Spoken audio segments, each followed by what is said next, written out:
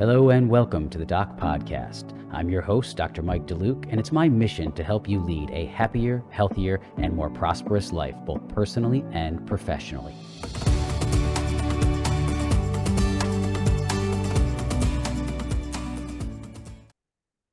Hey everybody, it's Dr. Mike.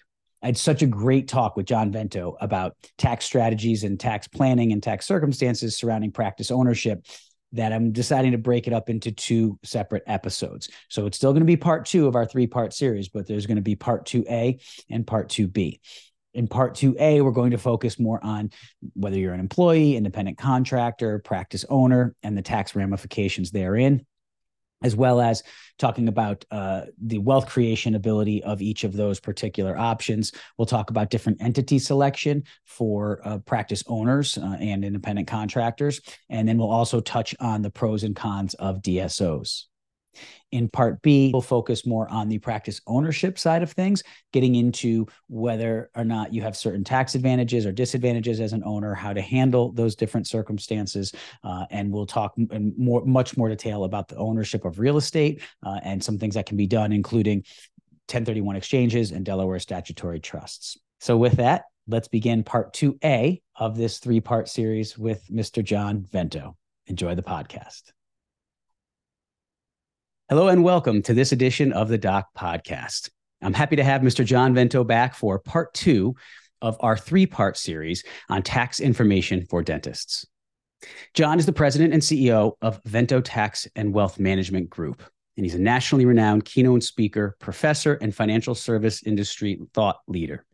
I went into detail regarding all of John's professional accomplishments and affiliations at the start of part one of this series, which was released on September 8th, 2023. So be sure to check that out to learn more about John and his extensive background as both a CPA and certified financial planner. We had a really great response to part one of this series, where the focus of our discussion was on tax credits, deductions, and audits for the dental practitioner. I highly recommend, if you haven't seen that episode, that you check it out. There's a ton of great information in there.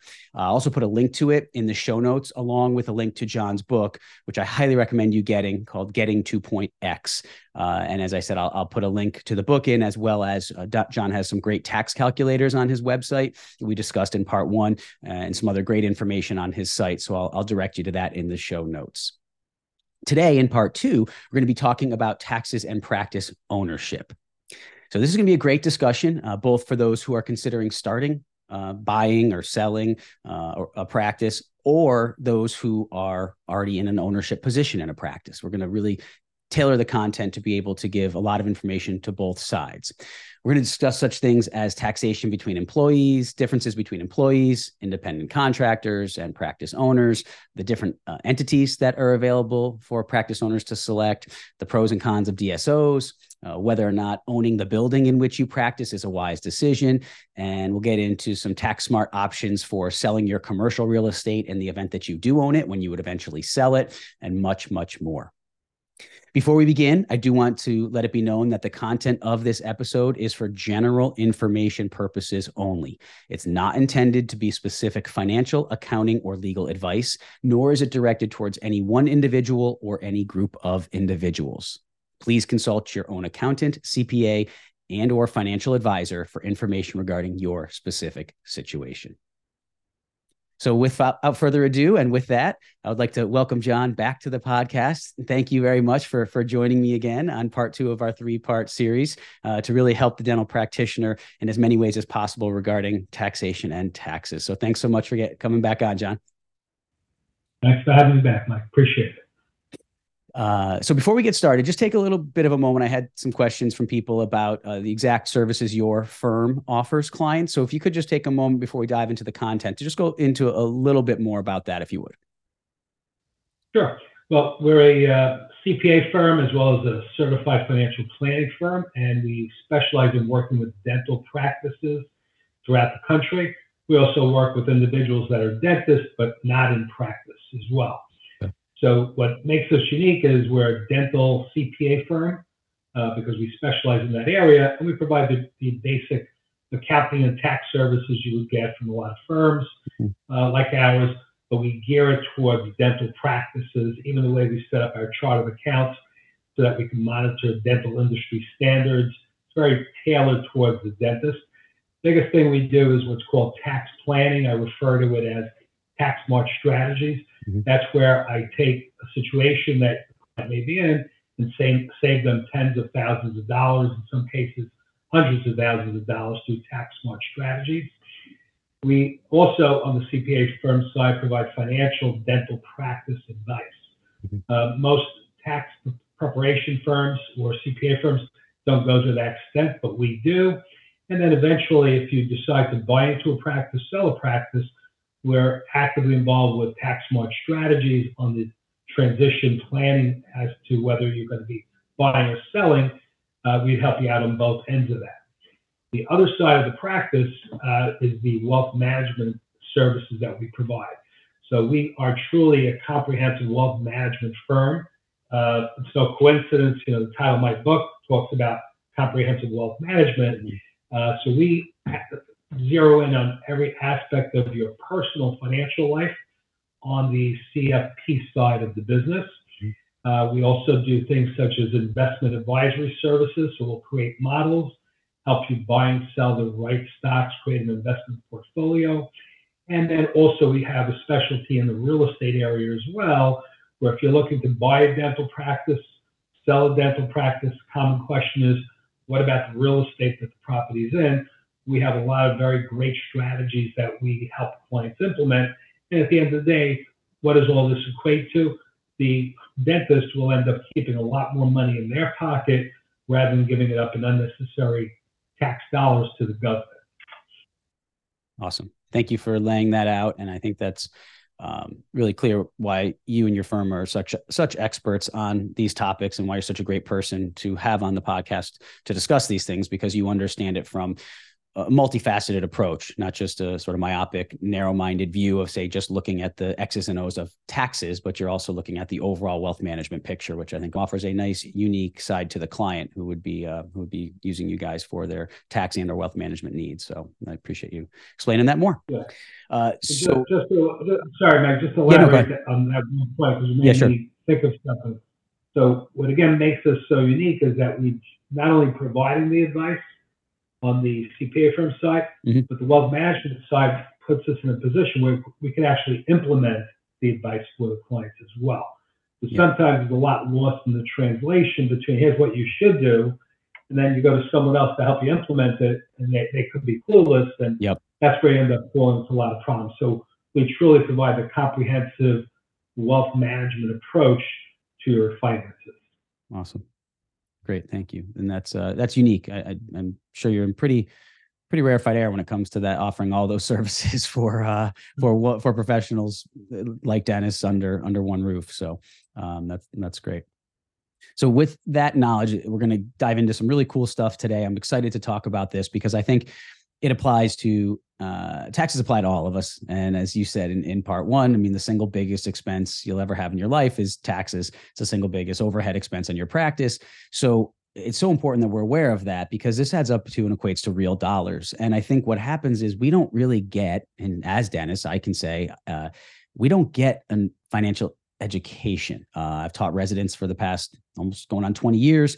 And it seems to be, I end up offering a lot of guidance just on understanding money and cash flow and the basics of it, but I'm certainly not an accountant or a financial planner. I can't give them that next level of advice. And in our educational process, I've been surprised. I know when I was educated, in the 90s into the early 2000s, we didn't have a lot of that financial education. Surprisingly, it hasn't changed. And the newer docs coming out, you would think that they would have implemented this, but there's so much content to review in those 4 years of professional school, of dental school in this case, and then your residency, your 2 or 3 years for those out there who are specialists, or surgery, 5 or 6 years. There's just not a lot of time for it. So it kind of becomes the easiest thing to cut out or the hardest thing to implement. And it really leaves a lot of dentists getting out there, really not understanding even the basics of taxation, of practice ownership, of being an employee. I mean, a lot of us have maybe got a W-2 in your residency, but a lot of us have just been in school for all these years. So I kind of call it, we're institutionalized. When I teach the residents, I say, I'm like, you come out, you've been in school for 11 plus years after high school. For general dentists, 8 to 9, a lot of them.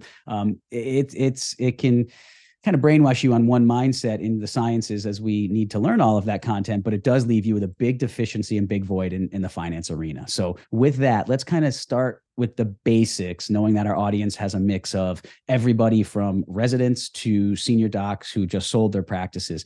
Liz, can you just give a little bit of a background on the difference between being an employee dentist who just gets W-2 wages, an independent contractor, which we'll dive more into that in detail in a few moments, who's going to be paid on 1099 income, and then a practice owner dentist who's most likely going to be receiving some combination of W-2 wages and, say, distributions? Absolutely. So W-2 employee just means you're an employee for a practice. With every paycheck that you get paid, the taxes come directly out of your paycheck. So it's a pretty simple process. The big problem with being a W-2 employee is that the deductions and credits available to you are diminished, and in many cases just wiped out altogether. So you don't have the same ability to come up with tax saving strategies when you're a W-2 employee. One of the advantages of being a W-2 employee is that the employer does pay half of the Social Security tax and Medicare tax. So that's a break. And also, most often, employers have to provide you with some sort of tax benefits, tax-free benefits for being an employee. So in a nutshell, that's really what an employee is all about. When we're talking about an independent contractor that receives a 1099, every payment that's made to that dentist for the services rendered, no taxes withheld at the source.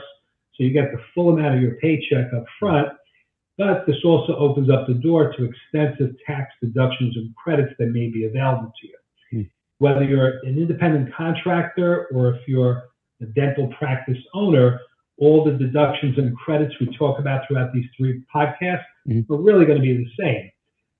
But the big difference, again, is as an independent contractor, you generally don't have your own brick and mortar location. You're basically going out to various dental offices, freelancing, maybe servicing their clients as opposed to your own. Now, in terms of taxes, as an independent contractor, you're going to be required to pay quarterly estimated taxes. So they might not be taking the taxes out of your paycheck, but you're still responsible to make the tax payments for that work on a quarterly basis. And now you're paying the Social Security and Medicare tax, both the employer's portion and the employee's portion. The other thing is, as an independent contractor, you generally are not going to get employee benefits that you may get if you work as a W-2 employee. So clearly there's pros and cons to both, but most dentists, when they understand the difference between one and another, they're going to try to become independent contractors because that just opens up a whole world of tax deductions and credits to you. Unfortunately, it's not that simple. The decision's not up to you and the other dentists. We'll go through some of those criteria a little later in this podcast. If I could, John, for 1 second, just ask a question, follow-up question on that. I think it's quite misunderstood on the side of whether it's the W-2 wage employee or the independent contractor. That 15.3% that's coming out, that, correct me if I'm wrong, an independent contractor would not only need to be paying that their income tax quarterly, but also their self-employment tax, if you want to call it that, but the Medicare and Social Security portion of that, they'd have to pay both of those quarterly, right? Exactly. It's all the tax, both income tax, Social Security, Medicare tax. That's all paid quarterly through quarterly estimated tax payments, correct? And as you pointed out, as an independent contractor, you're paying not just your share, which is 7.65%, but you're paying another 7.65, which is the employer's portion up to a certain level of your overall income. So that, again, is a negative to being an independent contractor. But again, having the flexibility and freedom of being an independent contractor and opening up a world of tax deductible items to you, in most cases, more than offset the other. Got it. So as long as they know that, because I think most employees, if you asked, whether it's in dental profession or not, do they know that they're paying 7.65% of every dollar, and then the employer is matching that? Most employers would probably have no idea that that's actually happening, that when you own the business. But like you said, while it might seem like at first a deterrent to be an independent contractor, again, we're going to go over the rules of when that can or can't apply, but just looking at it from sort of an objective stance to say, okay, I could be an independent contractor, but I really don't want to be one because I don't want to pay that extra 7.65%. What you're saying is the tax deductions that it opens up and the freedoms that it allows you to deduct to be better off from a taxation standpoint can significantly outweigh that extra 7.65%. And that amount only applies up to, correct me if I'm wrong, it's like $160,000 in 2023. So beyond that, that number is going to drop down anyway, right? That's correct. And the other thing, and I'm glad you brought this up, if you're negotiating for a position and the position may be as an employee, throwing a number out there, you may be agreeable to pay, let's say, get paid $50 an hour. Let's just throw that out there as a number.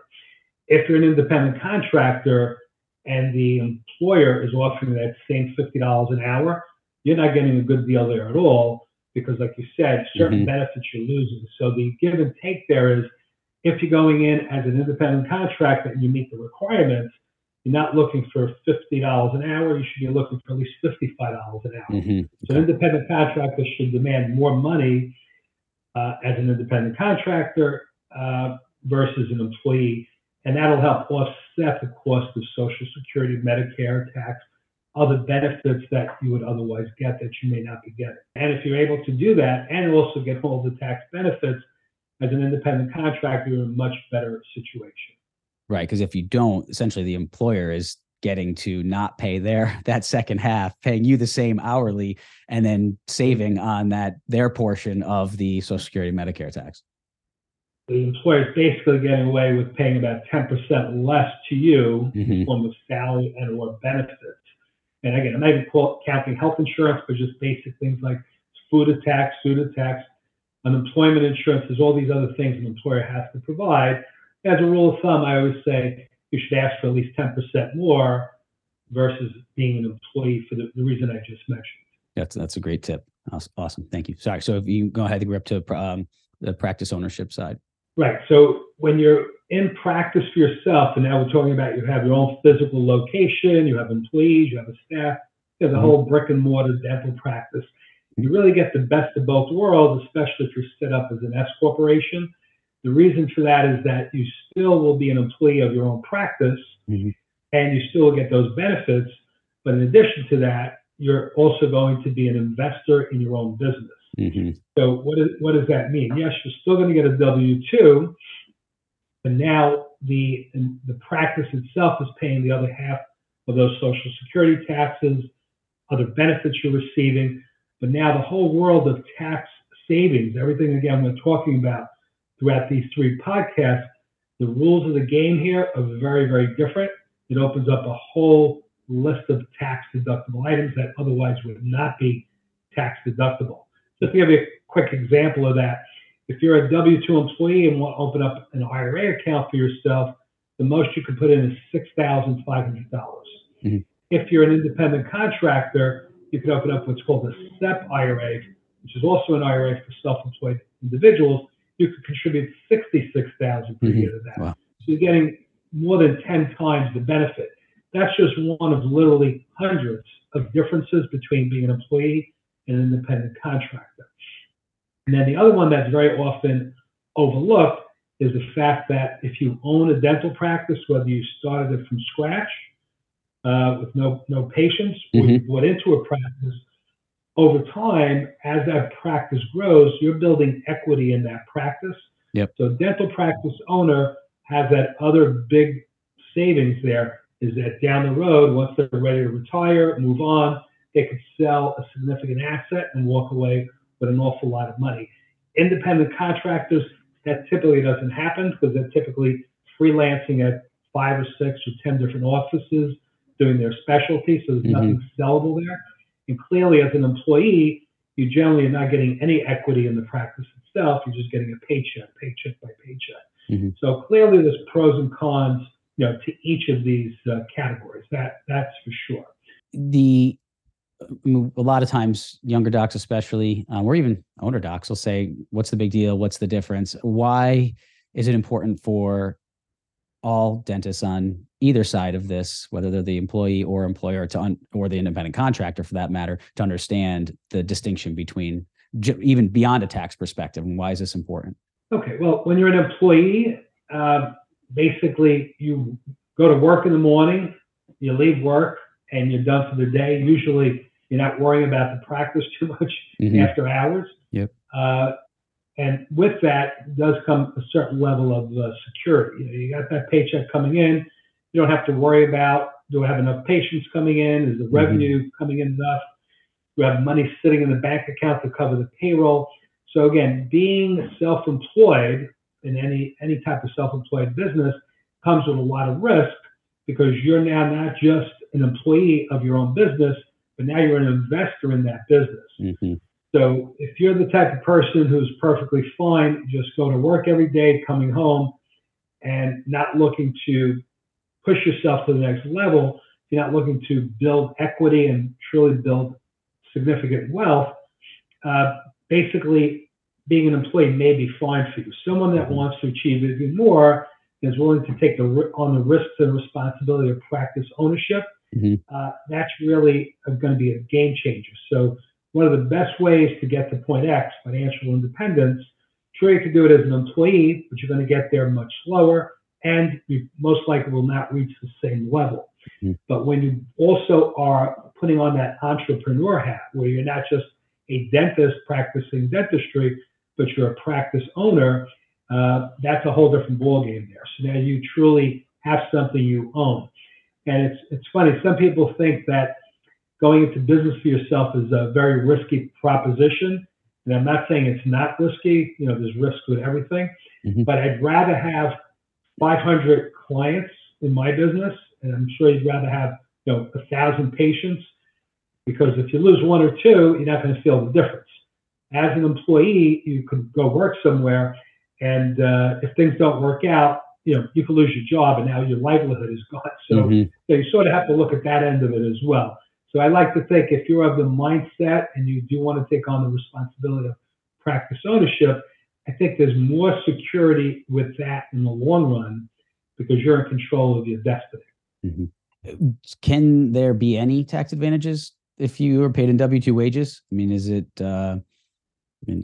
what is available to them to take? Yeah, so what I do is when dentists that is an employee ask that question, I say, sure, there are tax advantages, but where you take advantage of that is speaking to your employer. If it's a large practice, you talk to the benefits department and find out every tax-free benefit that you're entitled to, and make sure you take advantage of that. So also in negotiating your agreement as an employee, you may want to make sure you're going to provide the employer, you're going to say, look, your salary, the offer you gave me sounds great, but I need you to also throw in the cost of all my continuing education. I'd like you to pay for that. My malpractice insurance, if I need certain dental instruments or courses that I have to take, whatever the case may be, you want to make sure that part of your agreement, your employer is going to pay that for you, because now you have yet another benefit. Where on the flip side, if your agreement does not allow for the employer to pay for those things, and now you're going to pay for those out of pocket, you're going to get no tax deduction at all for that as a W-2 employee. So it is critical to include it. If we're talking about, say, $10,000 worth of expenses you may incur during a year, well, if you're paying it yourself, you have to earn $20,000, right? Pay the taxes on it. Now you have 10. You pay for those expenses, and you're not getting a deduction for it. Where if the employer pays it, that's fully deductible to the employer. So it's a win-win, for both of you, actually. So those are things that a doc that would be working for a certain owner or entity would want to try to negotiate into their contract, and that's pretty standard practice to try to negotiate some of those items? Sure, it's standard practice, but the rule is if they do it for you as a dentist and they have two other dentists, they really can't discriminate. So if they provide a benefit like that, it's got to be universal. So you may have a dental practice where he's got 5 dentists working there. He's not providing it to them, and now you're asking for that. That becomes a tricky situation. Okay. We touched on a little bit before, said we'd come back to it. Can you go into in a little more detail the whole independent contractor paid on a 1099 versus employee and what the criteria are to truly be classified as an independent contractor? And I think there's even been some changes in that recently in terms of how that's going to be, what barometers they're going to use to determine if you actually are an independent contractor per the law. Okay, so one thing I want to first establish is if given a choice, every employer would have no employees. Everybody would be an independent contractor. Yep. And the government knows that too. and every employee, once they know the rules, they would rather be an independent contractor. So if it was as simple as you, as a dentist employee, and the employer dentist saying you're an independent contractor, that would be great. There would be no employees. But the IRS has strict rules here. If you don't follow them, you could be subject to significant fines, penalties. If they know you did this with the intent to defraud the government, there could be criminal charges as well. You could lose your dental license.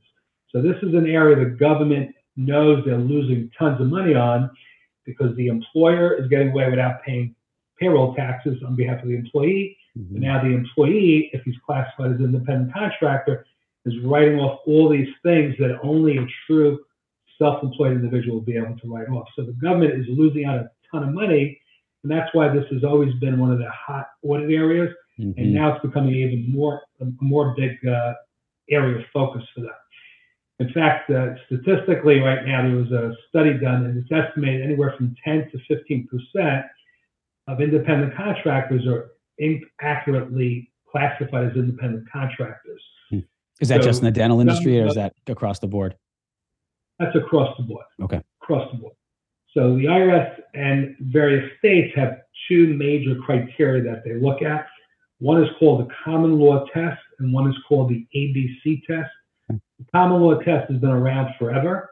The ABC test is pretty new, relatively new. I think it was initiated in the state of California. So with the common law test, the presumption is that you are an independent contractor, depending on certain behavioral control issues, financial control issues, and the relationship between the parties. And what that simply means is that if you're dictating to the dentist that's working for you what they're doing, how they do it, when they do it, that starts to look like they're not independent contractor, right? They're dependent on you dictating what they do. So that would allow you to fail. Also, financial control, who's in charge of the finances, who's in charge of making payments for certain expenses, multiple things related to financial control. If that control is not on the independent contractor, then if it's not on the independent contractor, then the government's going to look at them as an employee. And then the relationship between the parties, what we're talking about is if the independent contractor agreement says, we're going to provide you with certain employee benefits, you have to work a certain schedule, which is our schedule. You can only treat patients a certain way based on what the employer wants to do. That is not independent. So those are the three broad strokes that I'd like to point out to you. If you meet all three of those and the control is in the hands of the independent contractor, then you're probably going to win the argument that, in fact, you are an independent contractor. With that, John, things like in the dental arena, if you're working at an office, it's a general dental practice, you're a general dentist, and they tell you the type of scanner that you have to use, you can't use your own scanner or bring in your own scanner, or the type of impression material you would need to use would be one thing, kind of materials and equipment. The other question I hear come up a lot is staff.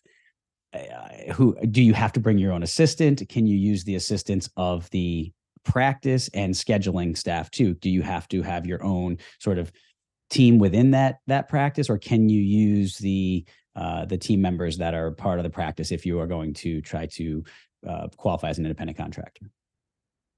I've never heard of that becoming an issue. I mean, if the practice you're going to have their own team, that should be perfectly fine. Okay. I think it relates more to, the practice is open from 9 to 5, and you're required to work from 9 to 5. You have to use their dental instruments. You have to use their techniques. The dentist really does not have an independent say. He has to follow the guidance and rules of the dental practice owner. Mm-hmm. When that happens, you fall under the caption of being more of an employee and not an independent contractor. Okay, great. Thank you. All right, so the common law test, by the way, there's also 20 criteria that we usually look at. So does the government. You don't have to meet all of those criteria, but if you meet the vast majority of it, then there's a good chance you could be treated as an independent contractor. I'm not going to go through each of those 20 criteria, but I'm just letting you know the common law test does have various other things they look at. It's not just the 3 control issues I mentioned to you. And I can put up some of the more text dense slides like that for those who are consuming it in video, not just audio. I can throw those up over as an overlay for a little bit, just so people can do that, take a screenshot of it, and have that as a reference too. Perfect. That makes a lot of sense. And then they're more than welcome to, take that, do what they want with it. At least they'll have a criteria to work with. And right now there is, and there has always been, but there's even more of an emphasis on a crackdown on independent contractor versus employee issue. So we need to be very, very careful with this subject.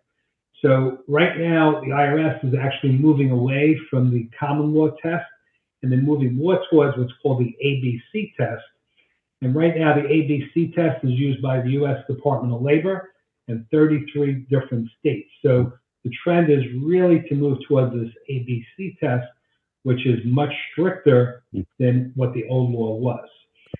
And what the ABC test basically does, it basically says the following. You'll be considered a worker unless you meet these following 3 criteria. So the first test that we talked about, common law test, you're assumed to be an independent contractor unless, here you're automatically assumed to be an employee unless you could prove otherwise.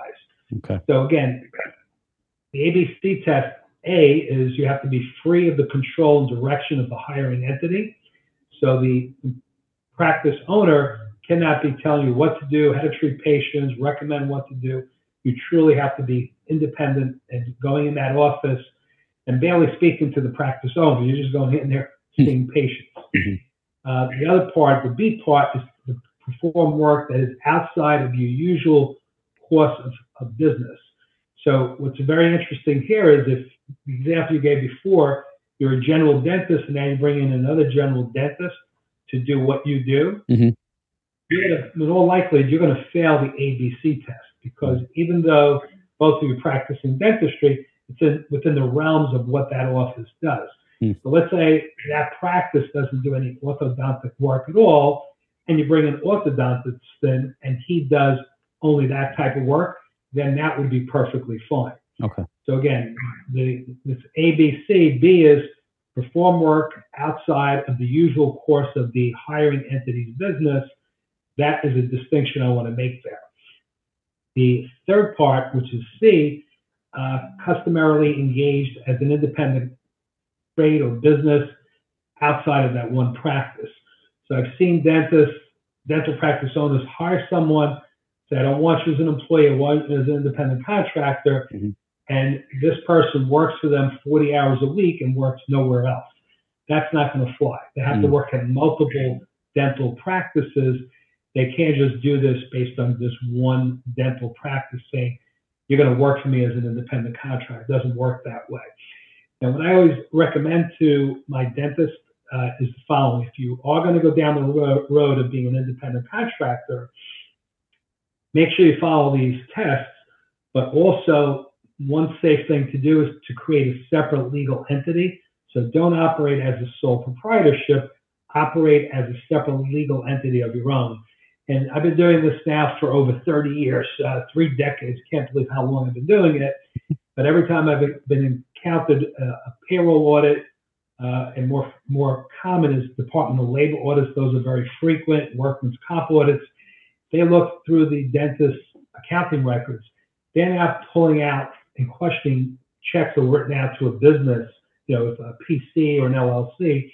Only thing they're questioning is when checks are made out to individuals' names and they're not getting paid through the payroll process. So as a safety precaution, and nothing is guaranteed, you want to have that extra layer of protection. As a matter of fact, all my dental practice owners, I always tell them, you should never hire an independent contractor unless they have their own separate legal entity so that you can make a check out to a separate legal entity and not to the name of an individual. So that's just good old-fashioned common sense. Nothing's foolproof, but it puts you in a much better position where they may not even raise the question in the first place. So using that example, let's say you're senior doc, it's Vento dentistry, and I'm coming in as the doc just coming out of school, and I'm going to work for you. You're saying don't have you pay that to Michael K. DeLuke, DDS, MDS, have me form an entity, DeLuke Dental, and then you would write from Vento Dental a check to DeLuke Dental, of which I would be the member in the case of an LLC or president in the case of a corporation. Right, exactly right. And again, that in and of itself will not protect you here. You still have to meet the other criteria. Okay. But my attitude is the best scenario is that the question never be raised in the first place, right? So if you have no one you're paying as an individual at all, and it's only entities, they may look at your books and records and say, I don't see anything here, let me move on. Mm-hmm. So that would just be the thing I would do as a safety precaution is create a separate legal entity. Correct. And we'll get to a little more in a moment. There's other tax advantages to me on the 1099 contractor side to doing that as well, and liability reasons as well. So, and we'll get to those a little more anyway. So it sounds like it's something that would be very valuable. And those little things, like I don't think I was ever told anything like that ever in my schooling years. But it's such a huge thing to understand that could mean, just from a financial headache, stress, audit exposure, and liability standpoint, such a simple thing, but something that isn't mentioned. So I appreciate you bringing that up. And I want to emphasize, if they deem that you misclassified somebody by mistake and you didn't do it intentionally, mm-hmm. What does that mean? That means that the employer now, it has to go back and amend at least the prior 3 years of payroll reports, pay all the taxes, interest and penalties. Could be tens of thousands of dollars. It could be hundreds of thousands of dollars. That's what happens to the employer who misclassified. But that same employee, the IRS is going to say, well, see, you brought in $300,000 a year, you had $100,000 in business deductions. They're going to disallow the $100,000 in business deductions every year. Whoa. And interest and penalties. So it could be a death trap if you are not properly prepared for this. If you do this intentionally and they find that the intent was to defraud and the only reason you did it this way was to avoid paying taxes, again, you have your dental license and criminal charges that could be at stake here. So people need to take this very seriously. And my attitude is, when in doubt, just treat the individual as an employee, put them on payroll, and just leave it at that. Mm-hmm. But if you're not in doubt and you have a good argument to show that it's an independent contract, you meet all criteria, then it would be foolish not to go down the independent contractor route. Great. All right, thank you. Kind of want to come back to the finance theme, underlying theme of finances. We talked about point X in your book and getting to point X. Just a review for those who aren't aware, didn't see part one, or just a refresher. Point X is essentially the point at which you can stop working for your money and your money works for you. So a lot of people call it financial independence, financial freedom, but it's the point at which you essentially work because you want to, not because you have to. How do you see, we talked a little bit before about why someone may want to be just an employee, liability, responsibility, headaches, stress, versus being an independent contractor and or then a practice owner. Is there a difference between the different selection of how someone chooses to practice between that and their ability to then get to the point of point X more quickly or at all? Yeah, well, again, when you're a practice owner, your ability to get point X will go up significantly. Okay. And again, the reason for that is the only reason anybody will hire a dentist to work for them is because they know they're going to have the leverage of making more money by having an employee perform the service. You know, myself and yourself, when you're a dentist or a financial advisor, you can only work a certain number of hours per day and produce a certain amount of revenues. But if you bring in employees, now you have an ability to grow a larger practice. Mm-hmm. So what are the big advantages of practice ownership? Well, number one, the wealth of deductions and tax credits that are available to you. you'll end up paying less in taxes overall. Just on the pension side alone, I gave you the example of an IRA versus a STEP IRA, but I have older dentists that have not done a great job of saving for retirement. We put them in cash balance defined benefit plans. Now they're able to put away $300,000, $400,000 a year, all tax deductible. Those things are just not available to you when you're a W-2 employee. And one of the often overlooked aspects of being a practice owner is you're making an investment of money and time, so it doesn't come for free, but eventually you have the freedom of picking your own hours, your own schedule. No one's going to tell you how to treat a patient. You're going to do it the way you want to do it. So if you're that type of person that you want to be in complete control of your destiny, your future, then going to work for somebody probably is not going to be a good fit for you, especially in dentistry. And then the added benefit is you're going to build equity. So let's say a dental practice is start a dental practice from scratch. Now you're going down 30 years from now, you're ready to sell it. You're grossing $5 million per year. There's a good chance you're going to get $5 million or more from your dental practice, especially if you sell to a DSO down the line, because their formulas, they end up paying more than general dentists might pay for that practice. So that's yet another benefit down the road, because you're not just practicing dentistry, but you're running a business. And at the end, if that business has significant value, there's going to be another big payday down the road for you as well. Yeah, from a personal standpoint, I know I never would have been able to get to point X as quickly as I did without if I didn't own the practice. There's just no way. There's a lot more stress. There's a lot longer hours. It's not like it's just, you can go down the same path for 20 years and end up at the same point just with a lot more money. No, it's going to take more of a toll in certain ways. It's a lot more compromise and sacrifice. But if, as you said, if you're wired for that and you geared for that, and you wouldn't be, as I knew I never would be a good employee in the sense of working for someone else doing it the way they said. I knew that about myself from the beginning. I was willing to take some harder years early on and have much less coming in to have much, much, much higher returns as the practice grew. And you can reap those rewards as well as the tax advantages on the day-to-day side of things, as well as the retirement side of things. And we'll get much more into the retirement side in the third part, where we'll dive a lot deeper into those options as well. Right.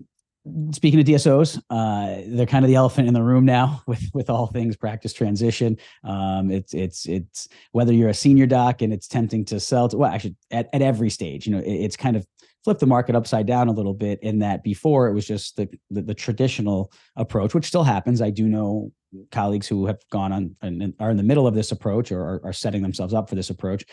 Senior doc practices for a period of time, looks for a junior doc. Junior doc comes in, learns the ropes over 5 years or so, typically, maybe less, maybe more. And they transition themselves. Senior doc transitions out, junior doc transitions in, takes the practice, and so on and so forth. And that was kind of the lineage of a practice. And then that would happen again and again. That now is still happens, as I said, but you're seeing a lot of junior docs. They're coming out with a ton of debt, hundreds and hundreds of $1,000s of debt. I think the most recent statistic for orthodontists alone, I believe it's a little over 500,000, maybe $550,000 is the average debt for a graduating orthodontist. I think it's a few $100,000, quote me on that number, for general practitioners, maybe 250, 300. So you're coming out tremendous debt. You have to obviously start paying this back, and you're not able to necessarily take an income hit early on to say start a practice or not make as much money. So the DSO can be attractive to a younger doc because they're probably going to pay pretty well. You're going to have some benefits and start to be able to have some income, so some security. For the middle-aged doc, you're now seeing that happen, which I don't remember happening before. And again, I want to hear your thoughts, but now you're seeing a lot of docs in there, who might have started a practice, run it for 10, 15 years, or even less in some cases, and they're selling to DSO, and they intend to practice for quite a bit longer, which again is interesting because that wasn't something you saw happening until recently. And then you have the senior docs who are looking at it as an exit strategy because they can't find a junior doc, or they just don't want to have to go through that training a younger doc and bring them in. They're rather kind of turn the keys over to someone else who will transition them over a couple years, few years, say, and take over the management of the practice. So it's really changed it. And I know it's promoted in a lot of ways to sound like it's all good, but nothing is all good. There's obviously pros and cons to every decision you make. So I'd love to hear from you a little bit more about just the landscape. And I know we don't have to go in tremendous depth into it because I know it can get really, really deep, but it kind of just a 30,000 foot view of just what is this DSO landscape doing right now in the world of practice transitions? Yeah, and it's true. I've never seen this number of clients, my dental practice clients, being approached by DSOs. I've never seen anything like this before. And I think there's just too many DSOs out there right now, and everyone is starting up new DSOs. So it gets very, very complicated, and you got to be very careful. If you're going to deal with a DSO, make sure it's one that has a long track record. Speak to other members of that DSO. Make sure that they're comfortable with what they're doing. So again, getting back to your question, for that young dentist coming out of school, should they go work for a DSO or work in private practice?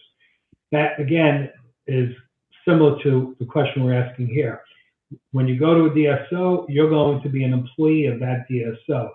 So bottom line, everything we talked about before, employee versus practice owner, it applies here as well. Okay. At the end of the day, it really comes down to what are your professional goals, what are your personal preferences, and what's your tolerance to risk. So if you are okay with being an employee for your entire work span, that's perfectly fine. If you'd rather have more quality of life where you just go to work, see your patients, come home, not worry about anything, then again, working at a DSO probably makes sense.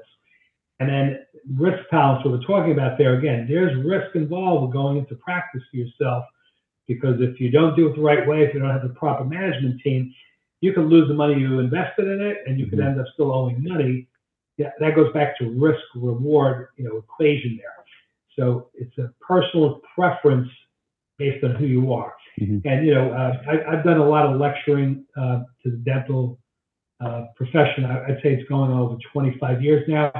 And when I'm lecturing to a group of dental residents or dental students, even at NYU, automatically I could tell who the A personality guy is or girl, and I know that person's going to do great in private practice. And then you have that quiet person in the corner, maybe not as aggressive. That person might be more suitable to be an employee, either in a private practice or in a DSO. So some of the pros of working for a DSO would include financial stability. You're going to get a paycheck when you go work there. You don't have to worry about everything a practice owner has to worry about. Less administrative work. Both myself and yourself are in private practice, have worked in businesses. Running a business is not easy. Anybody that tells you that has never done it before. For There's sure. nothing to be said to just go work for somebody and let somebody else worry about, do I have reception coverage today? Is there someone there to answer the phone? Those basic things. Did the trash get thrown out at the end of the day? Right. Or do I need to do it myself? So less administrative responsibility is a pro of working for DSO. Also, likely they'll have access to more technology because the DSO may be in a better position to bring in the state-of-the-art equipment, where if you're a one-man dental practice, that's a huge financial commitment, and maybe you're not going to be in a position to take advantage of that. The other big advantage of the DSO is the opportunity to have mentorship and collaboration with other dentists within the practice. So, if that's the environment you want, and those are the key things you're looking for, then the DSO could definitely be the right choice for you, especially if you're just starting out. A practice, we'll talk a little bit more about the midway through your career and the dentist who is retiring a little later, but it might be different depending on your set of circumstances. So what are the cons? What are the reasons to think about not getting involved with a DSO?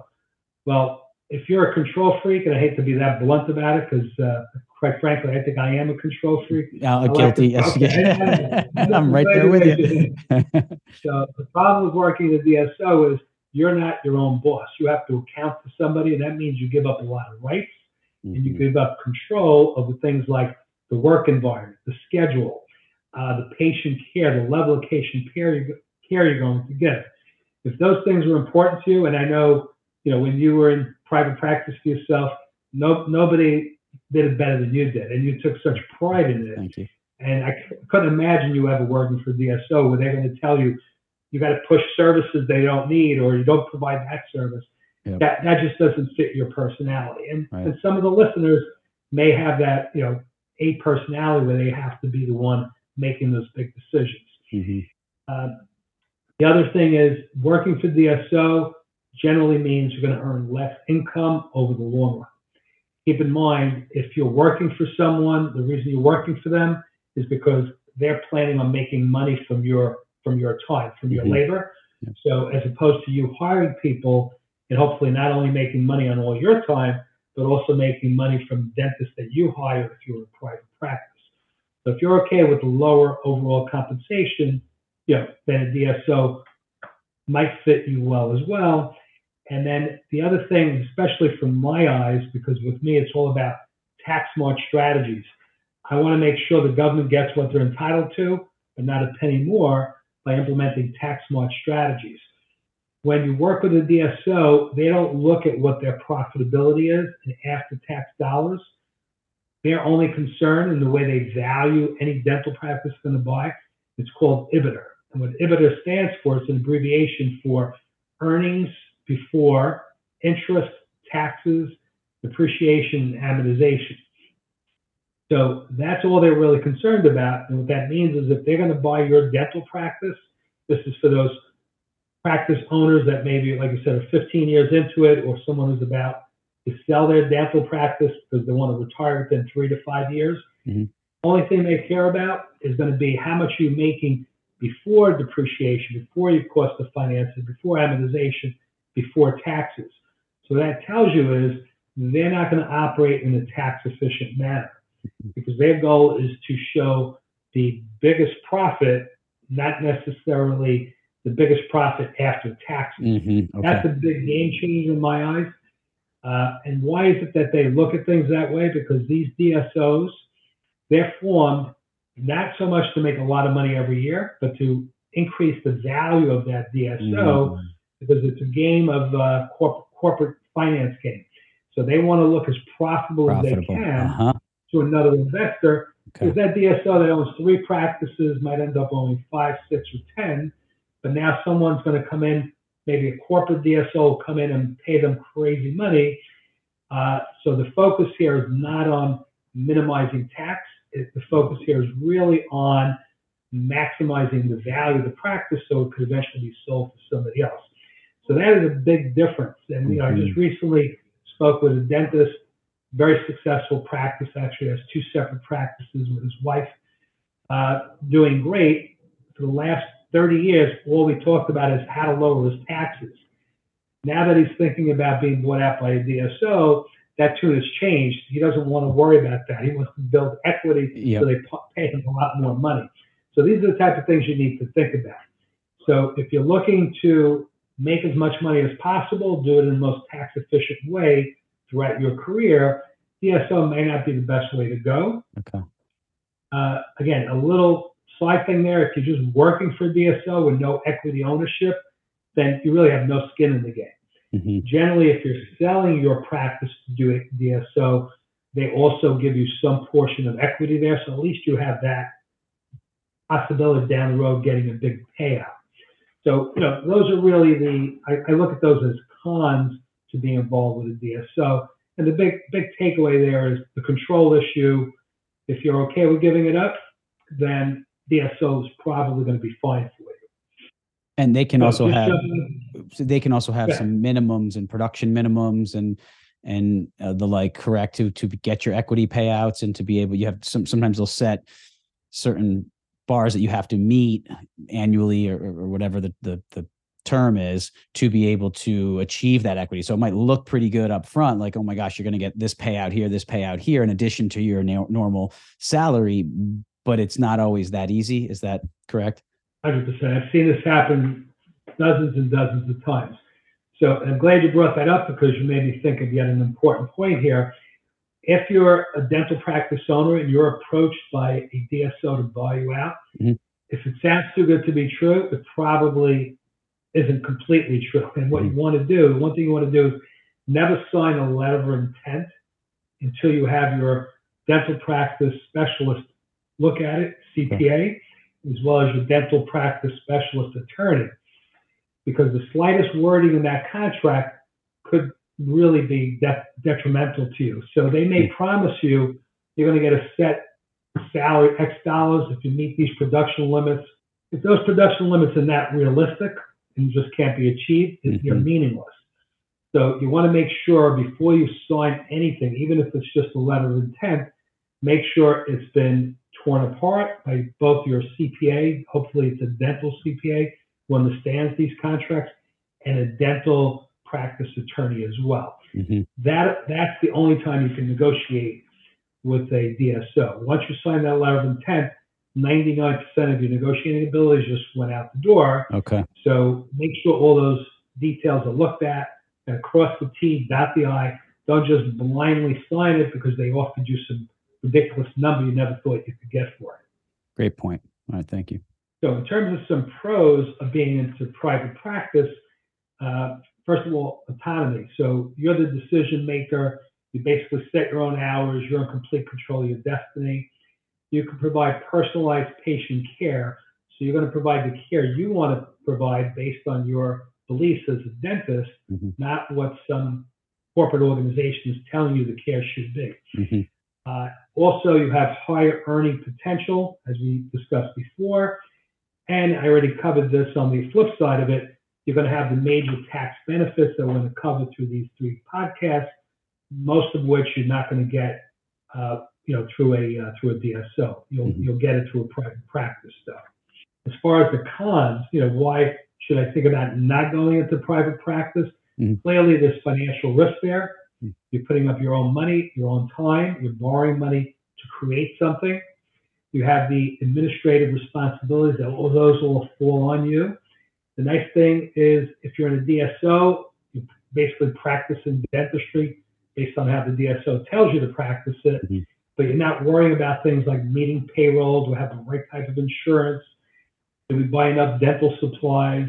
The things that come along with being a practice owner and the DSO employee, you don't have those responsibilities, generally speaking. So as a practice owner, you have to wear multiple hats.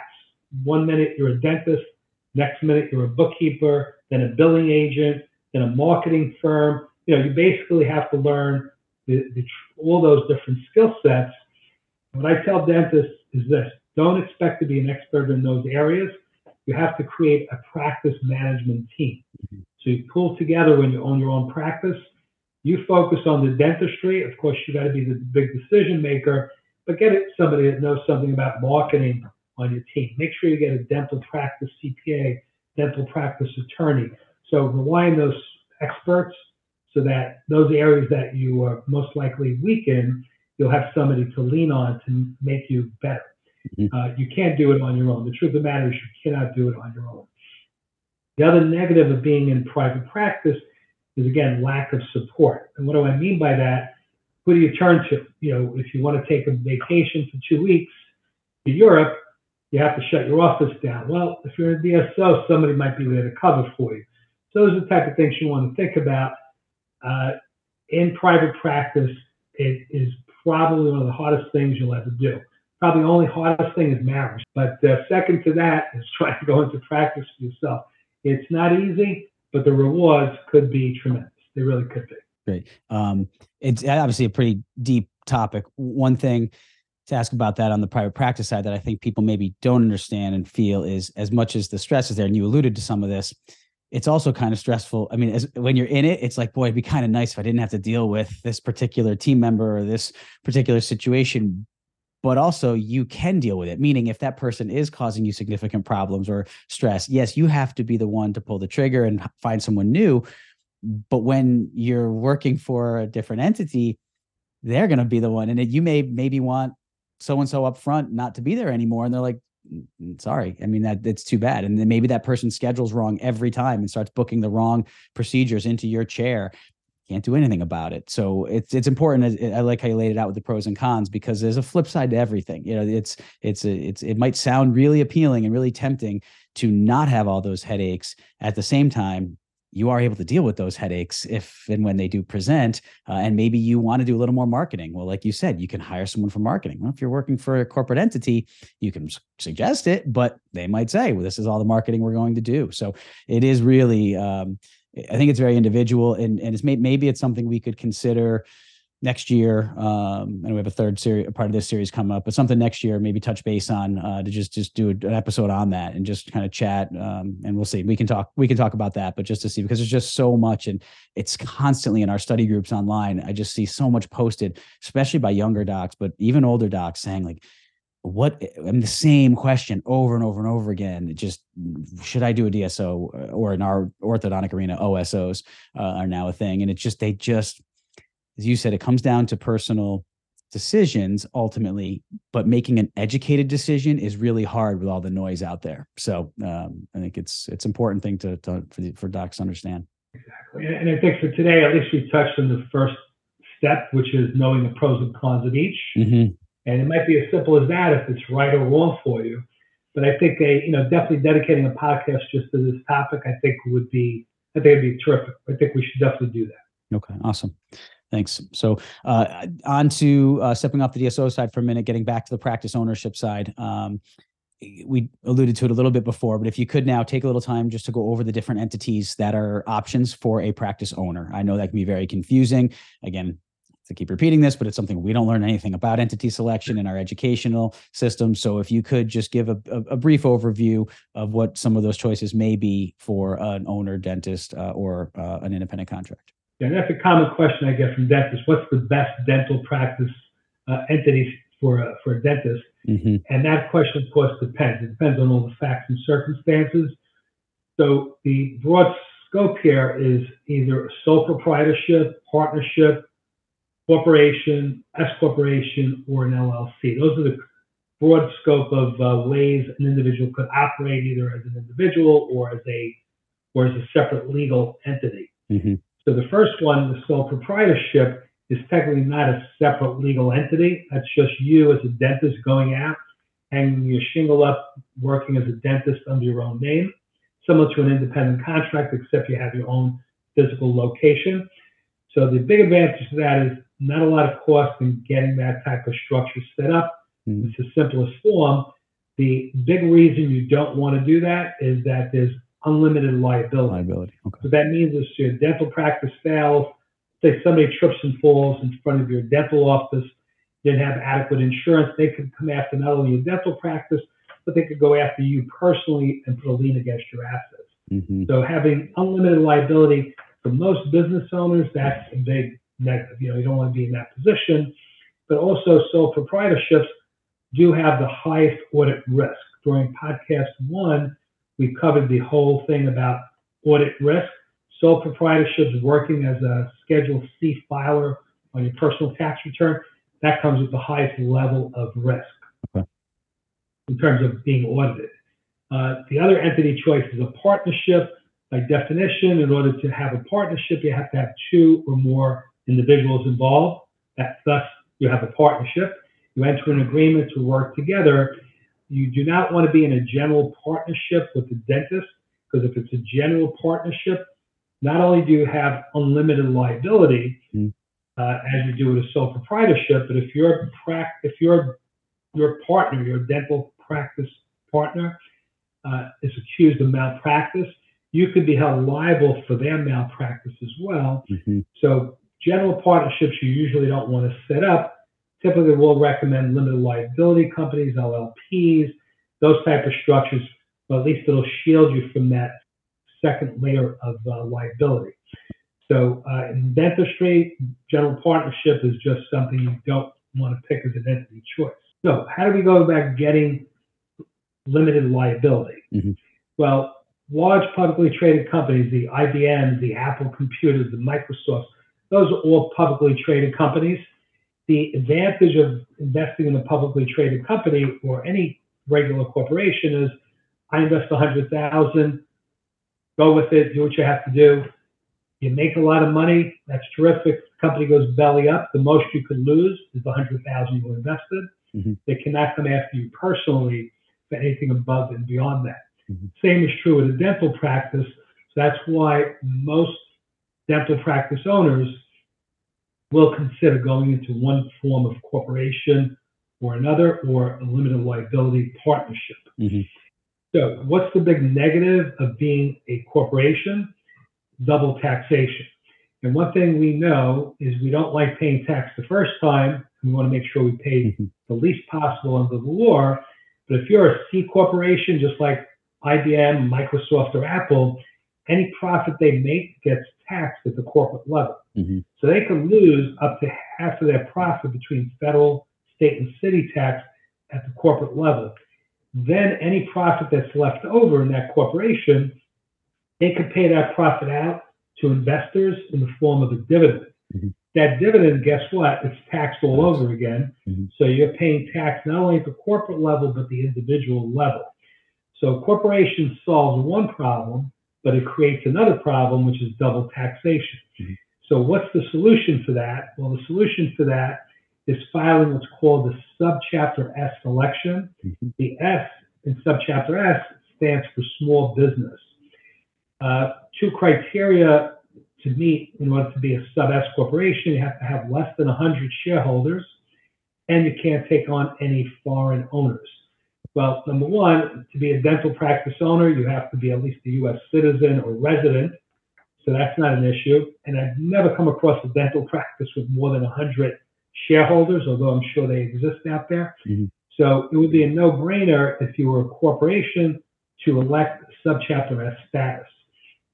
What that does is it gives you all the benefits of limited liability protection that we all want, but at the same time, you avoid paying double taxation. So all income earned flows through to you personally, and you pay that tax on a personal level. But you still get the benefit of all the deductions that we talked about. The other advantage of being a Subchapter S corporation as opposed to a limited partnership or a limited professional limited liability company is that you pay Social Security and Medicare tax only on your wage income. Any profit you have above and beyond that is not subject to payroll tax. So that is also an opportunity to pay less tax, because the distribution to you as a shareholder, meaning that you're getting paid not as an employee of the practice, but as an investor, that gets taxed at a much more favorable rate. Matter of fact, the recent tax bill that they tried to pass through Congress, it basically included provisions to shut down this loophole, but as of now, it hasn't been shut down. And that's one of the things I've been preaching to my clients for decades now. We've got to take advantage of this, maximize lowering your Medicare and Social Security tax. Mm-hmm. The thing is, you still have to pay yourself what's called a reasonable salary. Mm-hmm. So again, I could go on and on about Subchapter S corporations and all the different strategies there, but the key takeaway here is, for most dental practices, I think this could be the right choice. If you're in the early stages of your practice, you might want to just start out as a PLLC, professional limited liability company. There's a special tax breaks available to you early on in your practice when you're not making big bucks.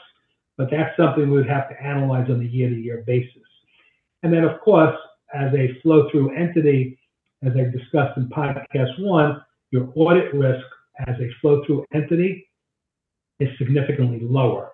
So if you have a dentist grossing $500,000 a year as a sole proprietorship versus an S corp or even a professional limited liability company, you're 7 times more likely to undergo an audit as a Schedule C filer. So again, these are all the things you got to weigh out, and what might be the right choice for our listeners today at this portion of their life or at this stage of their practice. It may evolve and may be different a year or 2 or 5 years down the road. So having that interaction with your CPA, your CFP, who really understands you and your practice, it's a game changer, because I've seen it time and time again where people are not taking advantage of what the law allows them to take advantage of simply because they didn't know the rules, and they advisor did not spend the time to have these discussions with them, thereby putting them in a position where they're paying a lot more tax than is required by law. So, we definitely want to avoid that. So the last entity we're going to talk about is going to be the limited liability company, also known as an LLC. If you're a dental professional, anyone that is a professional licensed by the Department of Education, basically at the front of your LLC, you'll see a P. That stands for Professional Limited Liability Company. Even if you create a corporation, you can't be a regular corporation. You have to be what's called a PC. The P stands for Professional Corporation. So that's just a way for you to, what you're required to do is to disclose to the public, whoever you're dealing with, that you do have a limited liability protection. So you want to make sure you set up that way. If you do set up a PLLC as an individual for tax purposes, you'll still be considered similar to an independent contractor, a sole proprietorship. You'll be taxed in that form. Eventually, if you take on a partner, then you'll be taxed as a partnership, but with limited liability protection. Or if you get to that stage in your practice where your CPA, your dental CPA says the advantages now of being an S Corp versus a sole proprietorship are dramatically to your advantage. At that point, we simply make a subchapter S election with your PLLC, and now you're going to be treated as an S corporation and get all the benefits that come along with that status. And the general rule is if you're making $400,000 or more per year as a dentist practice owner, then being in a corporate format will most likely be more beneficial to you than being set up as just a single member PLLC. So again, a lot of stuff we could talk about here, but the general idea here is there's no one size fits all. It's a very individual situation. So you have to present all the facts to your dental CPA and say, here are all my facts. Based on everything you know in law, what entity choice is right for me? And if they know dentistry well and they know the tax laws well, they're going to be the ones that are going to be in the position to help you select the right entity choice for yourself. That is the short version of that. Yeah, and it's tough to. I appreciate you consolidating that because it's dense material, but you did a great job of just kind of giving a synopsis that touches on it enough for people to go do some more research. And that's hopefully what I want to do with these podcasts is give them enough information to just start looking for more information themselves. And ultimately, I've always been of the belief that you can't just go. You need your advisory team. And I think you can speak to this in our relationship over the years. You need your advisory team. And obviously I defer and trust you on all things tax related. At the same time, I have a responsibility to understand a little bit of this myself. And if you just walk into your advisor and say, or corporate attorney, or whatever, tell me the entity, tell me, you have to ask educated questions to get appropriate answers to your particular situation, because you just gave a bunch of different scenarios where you're going to bring in a partner, are you newer in practice, are you established, all liability, all of those different circumstances are different for different people. And if you just try to use a one size fits all approach, you maybe are making a mistake. So as you said, it's this combination of having the right team there, but also there's a responsibility on the doctor to start to understand some of this on even a basic level. Certainly, I'm never going to understand it at the level that a CPA would, but I think it's really important to stress to the docs out there, especially the younger docs who are, it's not rocket science. It's just you need to take the time to go do the homework and understand the basic terms so that when you do meet with your CPA and or your corporate attorney, you understand what they're talking about. Absolutely. And by the way, chapter 11 of my book deals with this topic, along with everything you need to know about going into private practice for yourself. So I have a whole section on these different entity choices. And what I always tell my dental clients, I don't want you to be a tax expert. I don't need you to be a legal expert. But you at least have to know the basics so that you, like you said, Mike, you have to be able to ask the questions. If you're not asking the questions, chances are they're not telling you what you need to do. So basic general understanding is really what these podcasts are about, but you can't rely just on the podcast, of course. Refer to chapter 11 of my book before you go into private practice for yourself. And again, always think the simple rule: work with a dental CPA, work with a dental certified financial planner because they're going to be in the best position to understand you as a dentist and your unique needs as a dentist as well. Thanks so much for tuning into this episode. As I said, this was part A of this part of the podcast. We will launch part B next week, so please be sure to stay tuned for that episode. Take care, everybody. Have a great day. Thank you for watching this episode of the Doc Podcast. Be sure to visit theorthocoach.com to get access to CE courses or schedule a private one-on-one coaching session with me. And remember to join the Doc community on Locals for more great content designed to help you succeed both personally and professionally. Just go to Locals and search for the Doc community. You can also find Doc on Instagram at @theorthocoach. And remember, you have the power to do amazing things.